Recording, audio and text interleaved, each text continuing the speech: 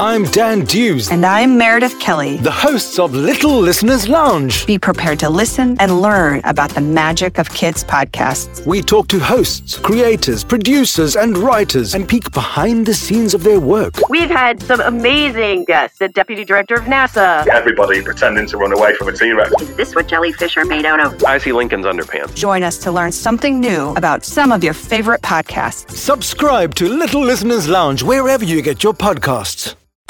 Hi kids! Welcome to By Kids for Kids Storytime, produced by Audio Visual Education. You can download more episodes of By Kids for Kids Storytime for free. Just search for us on iTunes.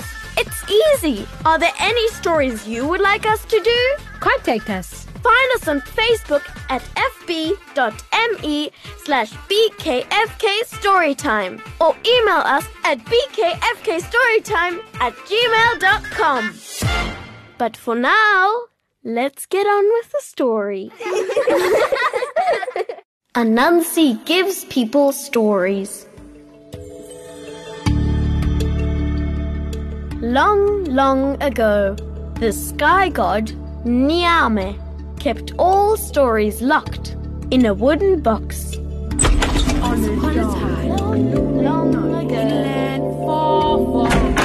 High in the sky. People down on Earth had no stories to tell, and they were very sad. They asked Anansi, the clever spider, to help them. No problem. Anansi said. Anansi spun a long thread and climbed up his sticky thread all the way to heaven. Can I have the stories, please? He asked the sky god. But Nyame laughed at Anansi and said, "Oh, these are very expensive stories. You wouldn't be able to pay for them, little spider." How much do the stories cost? Asked Anansi. "You will have to bring me 3 rare and fierce animals." Nyame answered. "A leopard with sharp teeth like spears. A hornet that stings people. And a snake that swallows people whole." He laughed and laughed. He thought his stories were quite safe.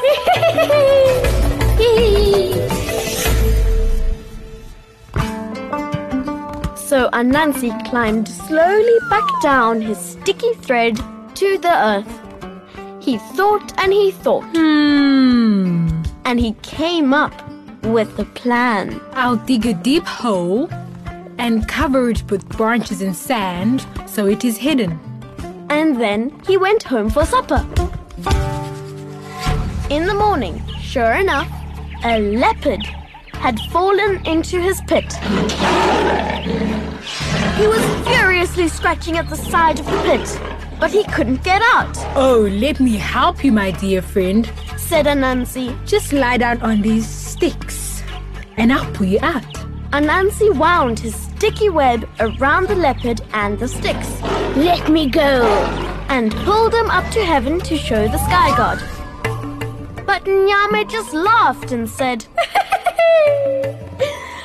"Where are the other 2? So Anansi went back down to earth to get the second creature. He thought and he thought. And he came up with a plan. I'll take a bucket full of water and go to the tree where the hornets live. He poured out some of the water all over their nest. Then he cut a leaf from a banana tree and held it over his head. And he poured the rest of the water all over himself. He called out to the hornets, "Hey, hornets, come see! It's raining! Quick, get inside my bucket. It will keep all of you dry." Hornets don't like to get wet, so they all flew into Anansi's bucket.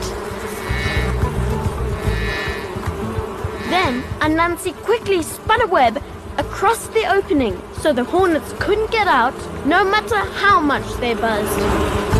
He carried them up to heaven and showed them to the sky god. But Nyame just said, Where's the last one? he wasn't laughing so much anymore. So Anansi went down to earth again. He thought and he thought and he thought. But he couldn't come up with a plan. So he asked his wife, who said, I have a very good idea. Together, they found a good long thick branch and some strong vines. When they got near the stream where the snake lived, they began to argue. The branch is longer. No, it isn't. Yes, it is. Soon, the snake came out and asked what the argument was. I was arguing with my wife. Said Anansi. She says this stick is longer than you are. But I don't agree. Of course. I am longer than that stick. Said the snake. I am very long. I'm a huge snake. Just put your stick next to me and measure. So Anansi did that, and he tied the snake to the stick with his vine to keep him straight. When he was all tied up, Anansi took the snake up to heaven. Nyame had to admit, Anansi has paid his price. so he went to his wooden box, opened the lid, and gave all the stories to Anansi. Anansi carried the stories triumphantly down to earth. He shared them with his wife and with all the other animals and people. Stories are for telling, not for keeping in wooden boxes.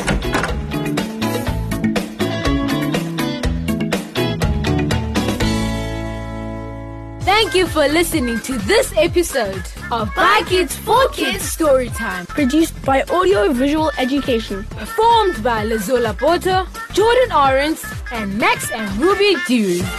We'd also like to say a big Bye Kids thank you to AfricanStorybook.org for providing us with the text for this story. You can download more episodes of Bye Kids for Kids Storytime for free. Just search for us on iTunes.